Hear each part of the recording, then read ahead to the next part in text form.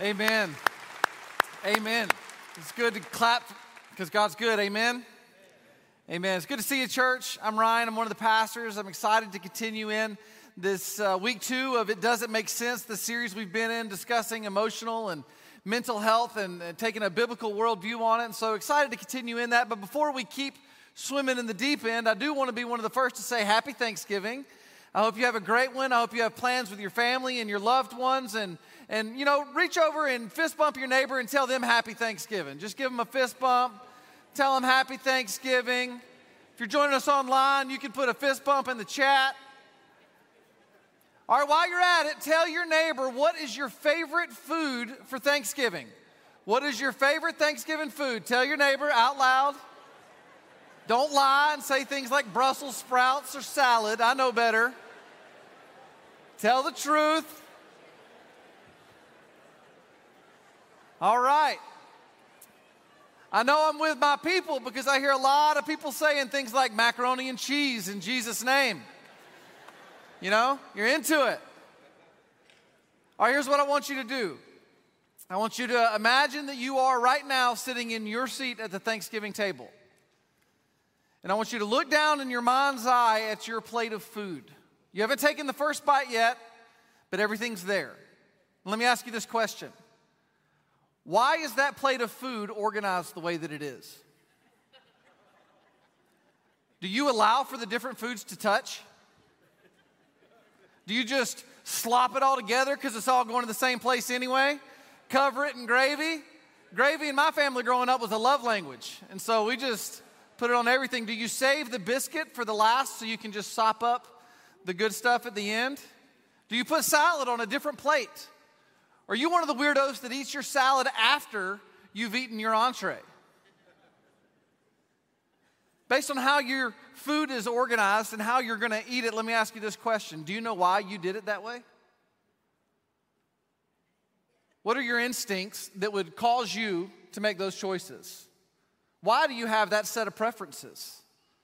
Why does one person choose this way and another person chooses that way? Where do those instincts come from? Where do those preferences come from? That's where we're going to spend a lot of our time talking today. If you're new to 1122, if you're just here visiting family or this is your first time with us, welcome. We're so glad that you're here. There's a couple things you need to know before we dive in. Number one is that normally I'm not the pastor that preaches. That's normally Pastor Joby Martin, and he started this series for us last week and did a great job giving the heart and the why behind why we're having this conversation and why it's so important. I highly encourage you to go check that out, and he's way better looking than I am, and so you have that to look forward to next time. Second is that normally when you come to 1122, we teach the Bible book by book and verse by verse, and I love that about our church. Today is going to be a little bit different because today I'm mostly going to share in testimony form. And I'm going to tell some things that I've been through in my life. Really, I'm going to spend the next 35 minutes unpacking the last 25 years of my life, but primarily some learnings that have been helpful to me in regards to some challenges that I've faced in regards to mental and emotional health and what God's been doing in my life, what He is doing in my life. In no way am I saying or will I say any version of I'm there yet, that I've got it all figured out, that everything's always healthy and happy all the time. Because the truth is in my story that I've walked through what the church fathers would call dark nights of the soul many times. Many times I've walked those roads. I've had many sleepless nights. I've had many seasons where it felt like if I could just get my feet out of the bed and onto the floor, I was accomplishing something significant that day. And on some of those days, that was a significant accomplishment. I've had moments in my life where I've had panic attacks. My last panic attack was in 2020. And so I've walked through some personal challenges and I've walked through some personal history and growth. And my heart is to share my story and hopefully that it'll encourage you and hopefully that it'll give us all some things to think about that may draw us deeper into a relationship with God and help us to have a better understanding of ourselves. But more than anything, what I want for our church through the course of this whole series is that you would know, wherever you fall on the spectrum of these things, that you would know that God loves you. And that His love is the most important thing about us. You'll hear me say that many times today.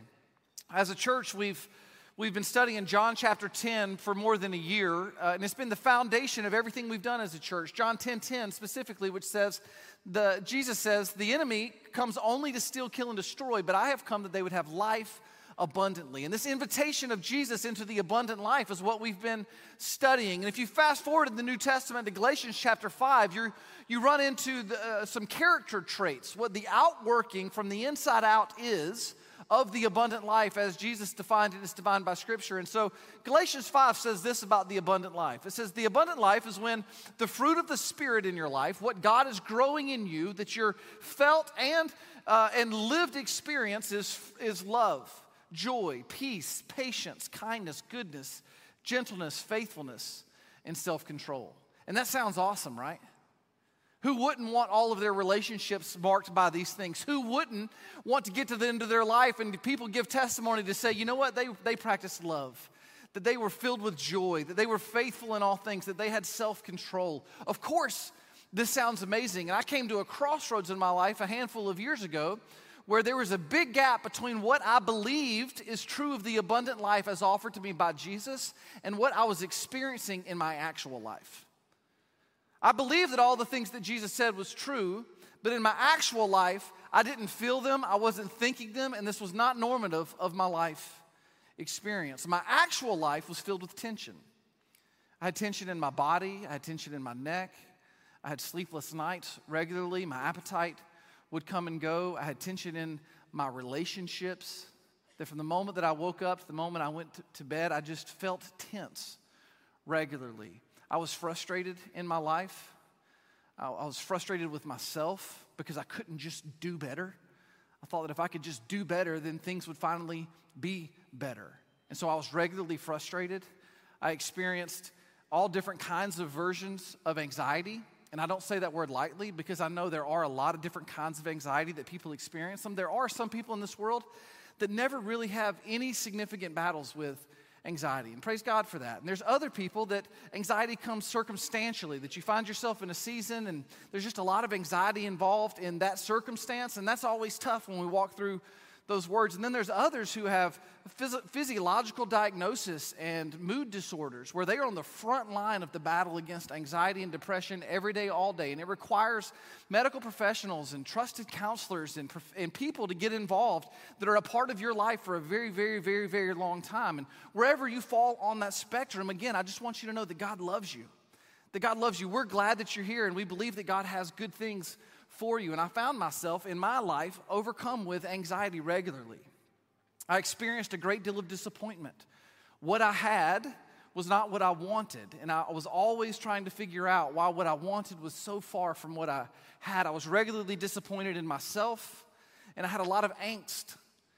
There was like this emotional turmoil underneath the surface and in my mind where I was just wrestling and I was just trying to hold it in and hold it down, hoping that it would not seep out and land on the people that I loved the most. I always felt hurried. I felt like I was going to disappoint people, that I had somewhere to be. I remember when my children were very small, we'd be walking down the sidewalk, going nowhere, and I would be 10 feet out in front of them in a hurry. Driving like a bat out of hell. I'm still working on that one, by the way. But why? Why do I feel so unrested, unsettled in my life that I would miss the opportunities that God has around me? And ultimately, my normative experience regularly was that I felt joyless. There was a gap between my actual life and the abundant life. And so why the gap? Why the slow or no growth? Why did I feel so far? Why did what I want feel so far from who I was? I thought the issue in my life was pressure, that if I could just change the kind of pressure that I had and relieve it, then I would feel better and things would change. I would look at responsibilities like they were burdens, and things like my job and things like my family. They weren't gifts that I was enjoying. They felt like burdens on my life. It just seemed to me that around every corner I was stuck. And it's important to note that at this point in my life, there was no blatant sin issue going on. It wasn't like I was regularly yelling at people. It wasn't like that I was stealing money or abusing drugs or alcohol or looking at porn. There was no blatant sin issues on the external. I was actually the opposite. I was working hard. I was working here as I began to learn these things. I was trying to love my family well. I was trying to provide. I was trying to be a good person. But the truth is that I was stuck in discontentment. I was stuck in joylessness, and I was stuck in restlessness, and I had been for some time. And so what happened? What were some of the aha moments where God began to graciously and gently lead me to revelation and to better understanding? Well, there were a lot of them. But two I'll share with you today is one that this was 7 or 8 years ago. I come home from work, and I'm just being heavy. You know, the temperature in the house is just rising around me. I'm frustrated with myself, and so I'm acting frustrated with the people who are closest to me. And my wife, she stops me in the kitchen one day as I'm just being heavy, and I'm rolling my eyes, and I'm huffing and I'm puffing, and nothing's good enough. And my wife, we've been married for 17 years. I love her. She loves me. That's a huge part of her being helpful, is that I know she loves me, and I know that she wants good things for me. She stops me in the kitchen, and she says, "Ryan, I love you, but you are completely joyless right now, and you're making everything harder on us than you should be." And it just stopped me dead in my tracks. And as she said these words, I couldn't even defend myself because she was right. And the second was this, that a couple of years, maybe a year after that happened, my father, whom I loved very much, he passed away. And when he passed away, I felt this overwhelming sense of relief. And I wasn't relieved because my dad and I had a bad relationship. I loved my dad very much. I was relieved because he had been sick for a very, very long time, and I had just been bracing for impact. And 20 years earlier, I had buried my mom of a disease that led to death, and I never dealt with it. And so for all these years, I had just been carrying around emotional weight and baggage and grief. And as I'm going through the process of grieving my father's death, even before he dies, when it finally happens and the moment comes, it was almost like weight was lifted off my life. And the reason this jumped out at me and it scared me was because for more than a decade, I had been carrying this weight around, and I had no idea. I had no idea that I was carrying this around, all this emotional baggage. It had just become my normal. And that's the emotional equivalent of taking a 100-pound dumbbell, dropping it in a book bag, and then going out and trying to run a marathon and calling it your life. It's just exhausting. It's just exhausting. And I'd come to a place where I was just emotionally and mentally exhausted. So after my dad died, I was reading the scriptures and studying, and I had given my time and some energy to counselors, and I'm beginning to try to unpack with trusted professionals what's going on in my life. And God leads me to this scripture in Matthew chapter 15, and God spoke to me through it. And it starts in verse 10, and it's Jesus talking, and it says, "And Jesus, he called to the people and said to them, 'Hear and understand.' And I would say, 'Yes, Jesus, I would like to do both. It is not what goes into the mouth that defiles a person, but what comes out of the mouth that defiles a person.' And then the disciples came and said to him, 'Do you know that the Pharisees were offended when they heard this saying?'" One of the things I've learned about being a follower of Jesus in all categories of life is that I got to be okay with him offending me sometimes. That nobody can do surgery like Jesus, but when he does it, he gets way beneath the surface. And if you'll let him in there, the surgery's always worth it, but sometimes it's painful. Sometimes it's painful. They said, "Do you know the Pharisees were offended when they heard this saying?" And Jesus answered in verse 13, "Every plant that my heavenly Father has not planted will be rooted up. Let them alone, they are blind guides. And if the blind lead the blind, both will fall into a pit." But Peter said to him, "Explain the parable to us." And he said, "Are you still without understanding? Do you not see whatever goes into the mouth passes into the stomach and is expelled?" This is Jesus doing potty talk here. And then verse 18 says, "But what comes out of the mouth proceeds from the heart, and this defiles a person." 3 things illuminated for me in this text in this season. Number 1 is that for me, the issues and the opportunities for growth that I was facing were not external things. It wasn't what people around me were doing or not doing, that my issues and my opportunities for growth were on the inside. Number 2, that while this text, Matthew 15, is contextually about legalism and Pharisees, it was obvious to me that I, in the case of me, was the blind leading the blind. That I could not take myself somewhere I had never been before. That I was the blind leading the blind in relationship to myself, and so I needed help. And the third thing was this, is that there were these things growing in me that did not come from my Heavenly Father. Verse 13, Jesus says, every plant that my Heavenly Father has not planted will be rooted up. I found that there were these things, these weeds growing in my life that were coming from seeds down deep in my subconscious. And these weeds seemingly were growing faster than the fruit of the Spirit. And they had a strong grip over the things that the Spirit was trying to grow, like love, joy, and peace was being choked out by tension and frustration and anxiety. And so there were these things growing in my life that needed to be found, they needed to be named, and they needed to be dealt with. And so if some of these things growing inside of me did not come from the Heavenly Father, where did they come from?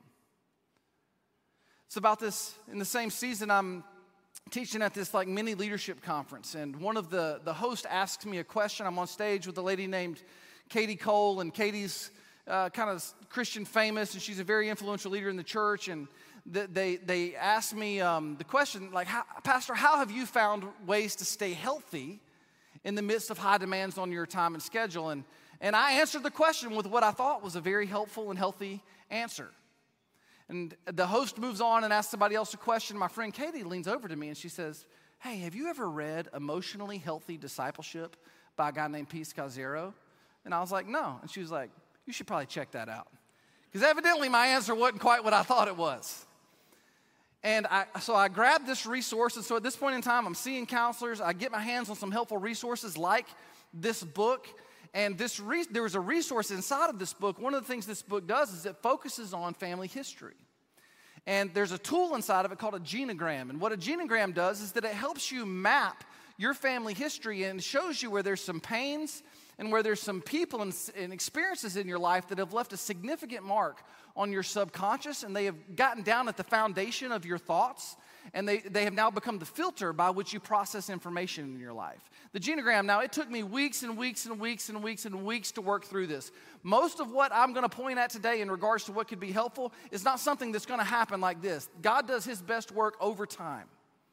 And so we lean in and we find that He has drawn near to us. And so through the genogram, I begin to lean into my family history. And I begin to uncover some things that I previously didn't know and didn't understand. And so I want to just briefly, I want to introduce you to my family and show you some of the results of a genogram. And when you look at this, you've got to just toss out of your mind the ideas of fair and unfair. That's got nothing to do with it. You can't even think about it in terms of right and wrong. Really what we're talking about is history and impact on the present. We're talking about healthy and unhealthy behaviors and thoughts that are learned. A little bit about my family. All of my grandparents, which I grew up in very close proximity to these people. It wasn't like I just saw my grandparents on the weekends. I spent as many nights at their house as I did at my own house. We lived together, week in and week out. I spent a lot of time with them. All of my grandparents were born in what is known as the silent generation, which means they all experienced the Great Depression and the Second World War. My grandfather, he actually fought in the war. He fought in the Pacific. He never graduated high school. He dropped out because his family was so poor he had to work to help provide, and then he went to the war. After the war, on the GI Bill, he got his GED. He was very much a self-made man. He died in 2001. He was 71 years old. He died of heart disease. He grew up in poverty. He always kept cookies on top of the refrigerator, a huge jar of cookies. And I remember one time I asked him, Pop, what are these cookies about? And he was like, I didn't have a cookie until I was an adult because we were so poor. And I decided that's not ever going to be the experience of our family. I'm like, my man, so I love cookies. It works out good for me. He was perseverant, strong back, strong neck, driven.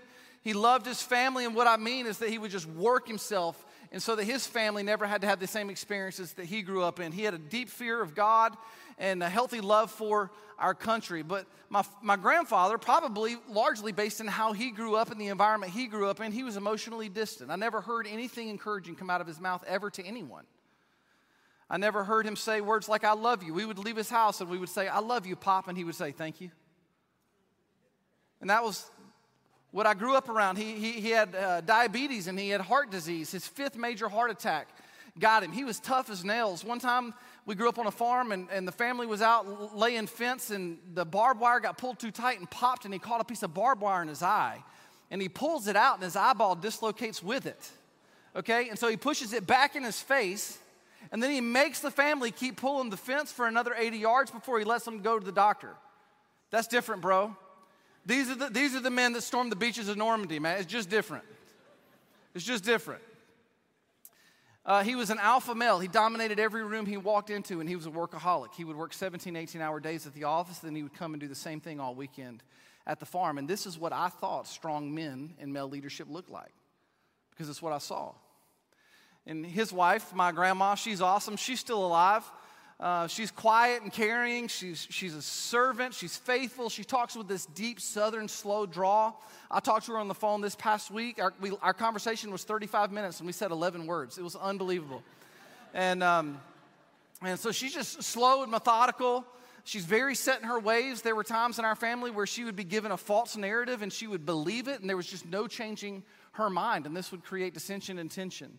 She experienced a great deal of loss in her life, and so her general demeanor was sad, and understandably so. Her heart has been hurt a lot throughout the course of her life. On the other side, my granddad, he died of early onset Alzheimer's when he was 61 years old, and this was before I was born. And I know very little about him, which says a whole lot, because every time that I would ask my father about his father, he would either not answer me or he would only say things in short sentences. Why?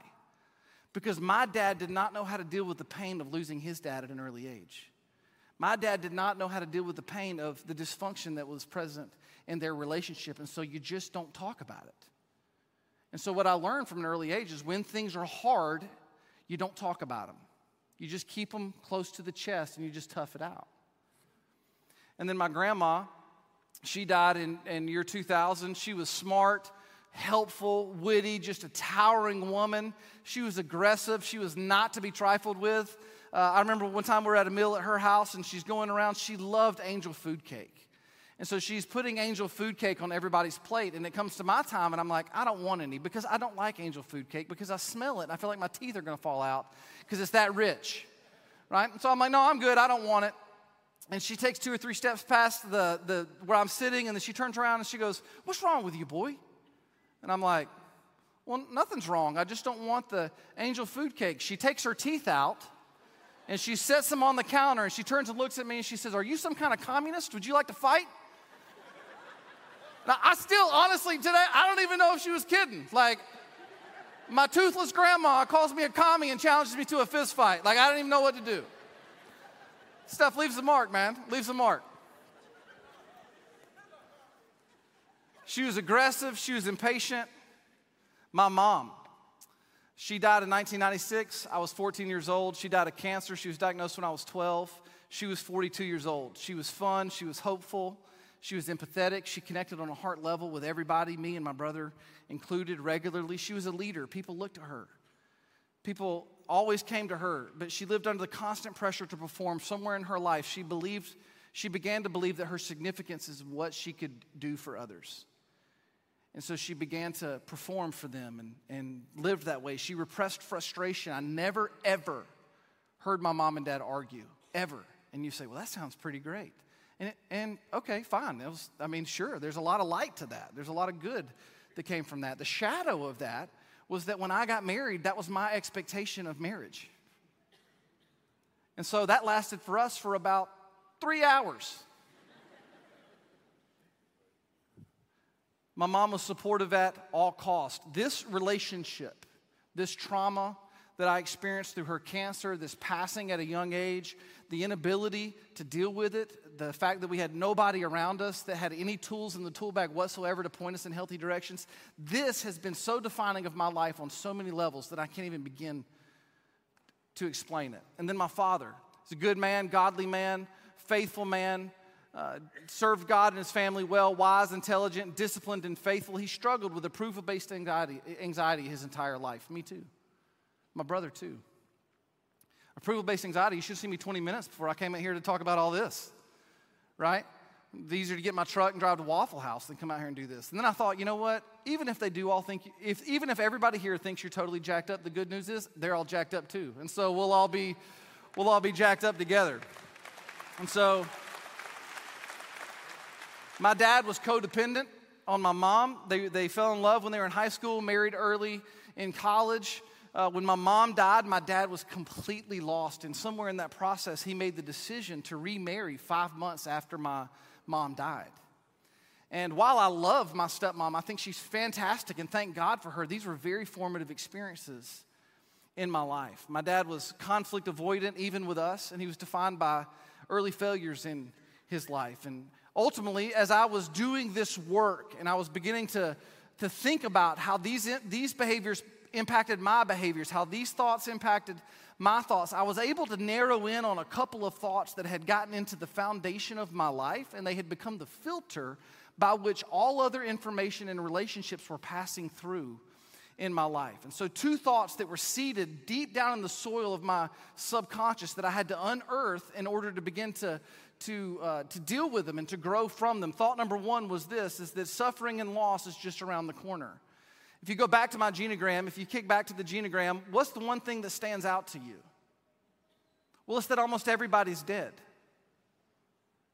Somehow grief had grabbed onto my subconscious and become defining of my life. And this thought that was coming out is that suffering and loss is just around the corner. And another thought that was a statement of significance that was really had formed an identity for me is that pain is what makes you matter. Your ability to tolerate pain, your ability to withstand pain, your ability to just be tough and handle whatever life throws at you, that's what makes you matter. And so all you need to do is just be tougher. Be tougher. And if these are the thoughts that are at the foundation of your life and they're the filter by which information and relationships are passing through, if you think you will lose what you love at any time and you believe that your purpose in life is to suffer, then what grows out of that? Fear and control does. You try to control anything that you can in order to not experience the emotions of losing the things that you can't control. And so you just start grabbing for control. All of my tensions and unhealth in my life are the result of fear.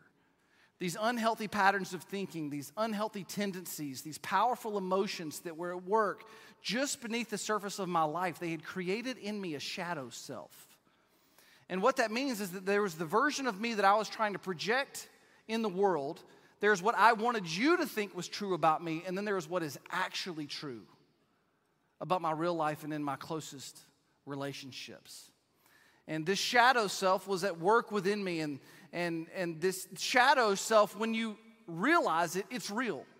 It's scary when you find it, and it absolutely must be uncovered if we want to grow in health in our lives. These are not my words. These are words that you will find in any Christ-centered emotional and behavioral health resources. Now, as I've learned these things, there's some choices that I have to make. Here's my dilemma. I've got some learning. I'm beginning to identify the roots and the seeds that are growing unhealthy patterns of thinking in my life. And so I can now tell you where this unhealth comes from, but what am I supposed to do? Do I blame God? Well, that didn't seem like it was going to lead me in a very good direction. Do I blame my family?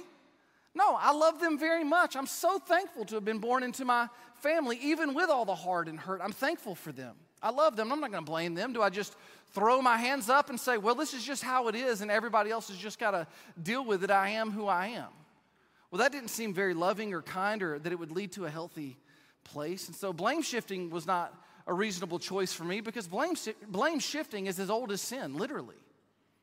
And excuses weren't the path, because those only have ever led to isolation in my life. Jesus says it like this in Matthew chapter 7. It says, how can you say to your brother, let me take the speck out of your eye, when all the time there's a plank in your own eye? There's something growing out of your mind that is defining your life in unhealthy and unhelpful ways. And until you deal with that, it's going to be really, really hard for you to be in meaningful relationships. Does all of this give me reason to make excuses? Maybe, but not helpful. Does all of this explain me to me? It does. But information alone is not breakthrough. We can be as self-informed as we want to be, but being self-informed is not the same thing as self-denial. And self-denial is exactly what Jesus calls us to. In Matthew chapter 16, Jesus says it like this. He says, and Jesus told his disciples, if anyone would come after me, let him deny himself and take up his cross and follow me. Now, self-denial is not about self-punishment. Self-denial is not about ignoring self and ignoring history and ignoring tendencies. It's not about forgetting about yourself. Self-denial is about surrender. It's about knowing who you are, about knowing what's going on inside of you and bringing it all to Jesus and saying, I want you to be the Lord over everything, including every thought and every step I've ever taken. Surrendering unto Jesus is the call of self-denial. And when we surrender to him, we realize as we give him all of ourself that he has given us all of himself, and what a gift he is. It's really hard to lay down at the feet of Jesus what you don't realize you've picked up in life. It is really hard to surrender what you don't realize that you're carrying. And it's understanding these things and identifying these where a lot of the hard work comes in. Jesus, he never speaks condemnation over his children. Isn't that good news? Because he did not come into the world to condemn the world. No matter what we've been through, no matter what we're going through, Jesus never speaks condemnation. He always gives an invitation. And the invitation of Jesus to you and to me reads like this in Matthew chapter 11, verse 28 through 30. He says, come to me, all who are weary and heavy burdened, and I will give you rest. Take my yoke upon me and learn from me. For I am gentle and lowly in heart, and you will find rest for your souls. For my yoke is easy and my burden is light. Jesus says, learn from me. It doesn't happen overnight. It happens over time. Learn the easy yoke of Jesus. Here's the thing that Jesus believes for us and Jesus proves to us. It's simply this, that God loves us. Jesus is the proof that God loves us. And trusting Jesus as the Lord over every part of our life is to say, God, I receive and believe your love for me. And I want to believe on every corner of my life that that's the most important thing about me, that I am loved by you. This shadow self that was at work within me is the accumulation of untamed emotions, of less than pure motives, of thoughts that, while largely unconscious, have strongly influenced and shaped my behaviors throughout the course of my life. The shadow is the damaged but mostly hidden version of ourselves. So when our shadow goes to work in our life, it can reveal itself through sinful behavior and choices of self-destructive behavior and decisions made, for sure. But our shadow may simply reveal itself through unhealthy behaviors like being self-defensive or aggressiveness towards others inappropriately, or being generally distrusting of others because you're afraid that they might hurt you. The shadow is not simply another word for sin. It is most often identified through the way we try to protect ourselves from feeling vulnerable. As I've grown and I continue to grow, I've began to learn the behaviors that come out that reveal that there's unhealth at work underneath the hood. So for example, when I act out inappropriately under pressure, and what I mean by this is like if I come home and my wife's like, hey, did you pay that bill? And my response to her is, no, what do you think I've been doing all day? I'm so sorry to disappoint. And I'm just overly aggressive for no reason at all. Why? Why? Well, the reason is because I'm disappointed in myself. And the idea that someone else would be disappointed in me reinforces to me what I believe to be true about myself, and I just don't have the emotional ability to handle it. So I just act out inappropriately when I feel a little bit of pressure. Things like being triggered by a person or a circumstance and then saying things that I later regret. Disregarding my spouse or a coworker when they bring up difficult issues about my behavior, and I begin to explain to them all the reasons why they're wrong and all the things that they don't understand. When I find myself doing the same thing over and over again, even though the consequences remain negative. When I choose to get busier rather than more reflective when I begin to feel anxious about anything. And I idolize people who seem to have it all together, even though I don't know the whole story. When I make negative comments to others about those who frustrate me rather than go to them directly. These are some of the behaviors that have shown themselves. And if you think of it like you're driving a car, if I look at my life like a car and I'm driving down the road, what I want is the tank to be full of peace and restedness and joy and love and healthy thoughts. And I don't want any of the dashboard lights to be going off because I want everything to be operating in the way that it should be. But if I'm driving down the road and the tank's empty and the lights are going off, what it reveals to me, these behaviors are like the lights on your dashboard that are revealing to you something is going wrong underneath the surface. These feelings are revealing to you that there's some thoughts underneath the surface because every feeling comes from a thought. So digging underneath the hood and doing the work. And so some things that I'll share with you that I've put into practice. And again, I am not there yet. I'm still on a journey that I believe wholeheartedly that he who began a good work in me will be faithful to complete it unto the very end. And that it's hard to do the work. And I found it hard to do the work because I have to admit weakness to do the work. And that is hard for me to do. But I have found that the more I admit weakness, the more God is faithful in the truth that it is in my weakness that his strength is made perfect. So here's some of the things that God has done and is teaching me, some of the work that I've been doing and I continue to do that help me walk in and continue to pursue a healthier thought pattern and a healthier way of life. Number one, as I do the work, is that I seek trusted feedback. I meet with counselors. I've met with counselors. My wife and I go to counseling. There ain't no shame in that game for sure. I would highly encourage, maybe a healthy next step for you tomorrow would be to pick up the phone and call a counselor. You can go to coe22.com/care, and we have a vetted resource list that can be very, very helpful to you in your journey. Seek trusted feedback from people, counselors, pastors, Christians who are a step ahead of you, people who are Christ-centered that are just a little bit ahead of you in life, and listen to what they have to say and receive their wisdom. This is one of the reasons why active participation in the local church is so important. It's because we need each other. We need each other, and we need to be under the gospel of Jesus Christ all the time and allow God to lavish his love on us over and over and over again. So seek trusted feedback.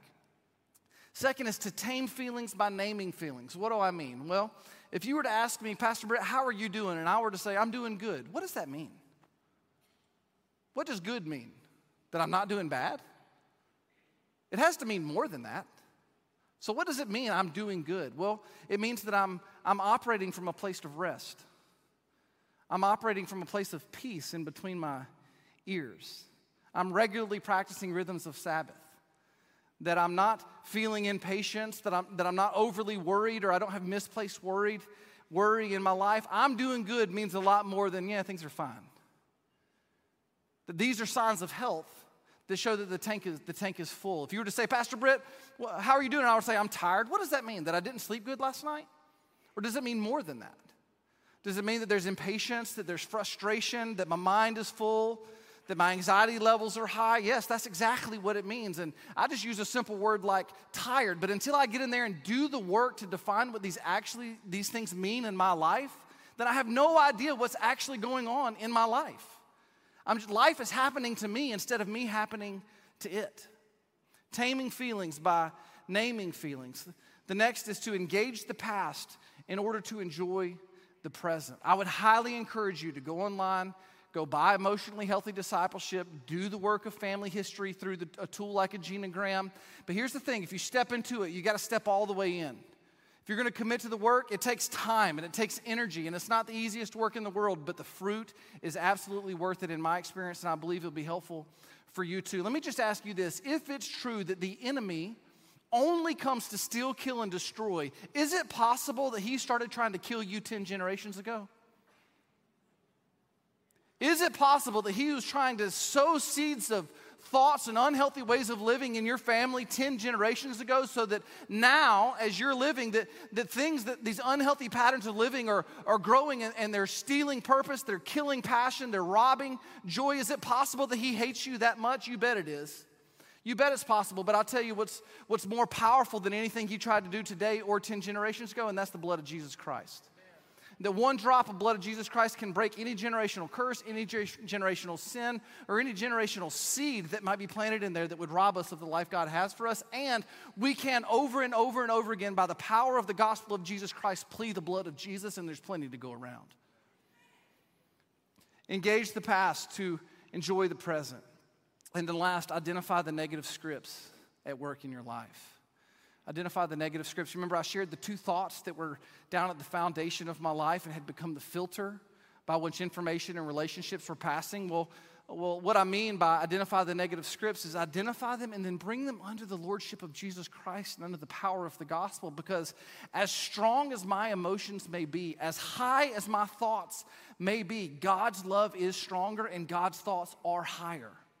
So I don't want to just think about me according to me. I want to think about me according to him. Thought number one that I had that was robbing so much joy is suffering and loss is just around the corner. And is it understandable why I would think this way? Yeah, of course it is. Of course it is. But there's a higher thought that's more significant, which is in Romans 8:28, it says, and we know that for those who love God, all things, not just some things, not just the easy things, all things work together for good for those who are called according to his purpose. That somehow, for those of us who are in Christ Jesus, the tragedies we experience in this life will one day be revealed as glory, that the traumas that we go through will be worn as triumph in Jesus' name and in his total victory. Somehow all things are working together for the good of those who love him, and I believe that more than I believe suffering and loss is just around the corner, or at least I'm trying to. One step at a time. And thought number 2 is an identity statement, that I believe that pain, this is what made me matter and gave me significance. And what the gospel has to say about that is that it was because Jesus was pierced for our transgressions. He was crushed for our iniquities.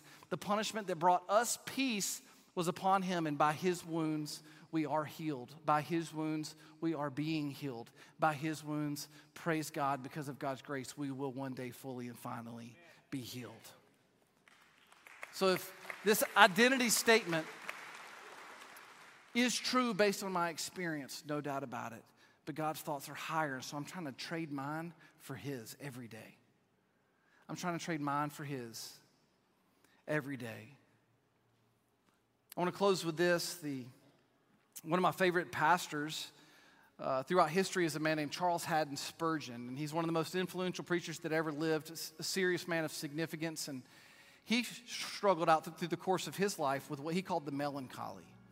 And he used to tell a story about a lady who came to his church late one afternoon, and he was getting ready to leave, and she comes in and she says, Pastor, I need some help. And she was an elderly woman, and you could tell she didn't have a lot of means, and she's sitting there and she's like, I need a lot of help. I'm in a bad situation that I don't have any money, I don't have the ability to get a job, and I'm about to get evicted from my apartment. And if I get evicted, I'm surely going to die if I have to live homelessly. Will you please help me? And Spurgeon talked to her for a little while, and he prayed with her, and he sent her on her way, and then he went and learned some things about this woman and saw that there really was great need, and so he figured out how to help her. And so maybe 2 days later, he goes over to her house and he knocks on the door, but nobody comes to the door. Day after that, he goes back again and he knocks on the door, but she doesn't come to the door again. Third day, he goes to the door and he knocks on the door, and she doesn't come. He's like, I know she's home. She doesn't have a job. She has no means to get anywhere. I know she's home. I wonder why she's not coming to the door. And then Sunday came around and he saw her across the church, and he makes his way through the crowds, and he comes up to the lady and he says, ma'am, I came to your house this week. I have this free gift for you. We're going to help you.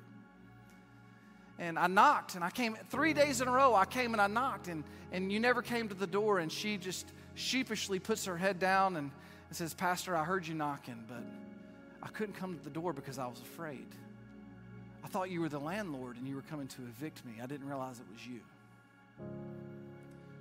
And if I'm honest, that's how I lived my life emotionally for many, many, many, many years.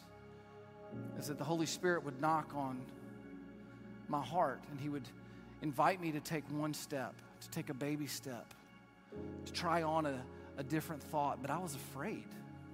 It was easier for me to hide from the things that had happened in my life and from the unhealthy tendencies that I had than it was for me to face myself. And that fear had taken me captive and was keeping me hidden from the free gift of God's grace that would lead me into a deeper relationship with God and a healthier understanding of who I am and the life that he's called me to live. So I believe that today that the Holy Spirit in each of us in different ways is knocking on our minds, is knocking on our hearts, and he's inviting us into a next step. It may be to reach out and call a counselor. It may be to fill out a respond card in the seat back in front of you and connect with one of our groups with other Christians to receive care from our care team. It may be to sit down and start to do the work. Whatever the step is that the Father is leading you to take, I would encourage you to do it one step at a time, knowing that he's got you and he is with you because he loves you. So we're going to respond like we always do. We're going to respond in prayer. And I would invite you over the next 5 to 7 minutes.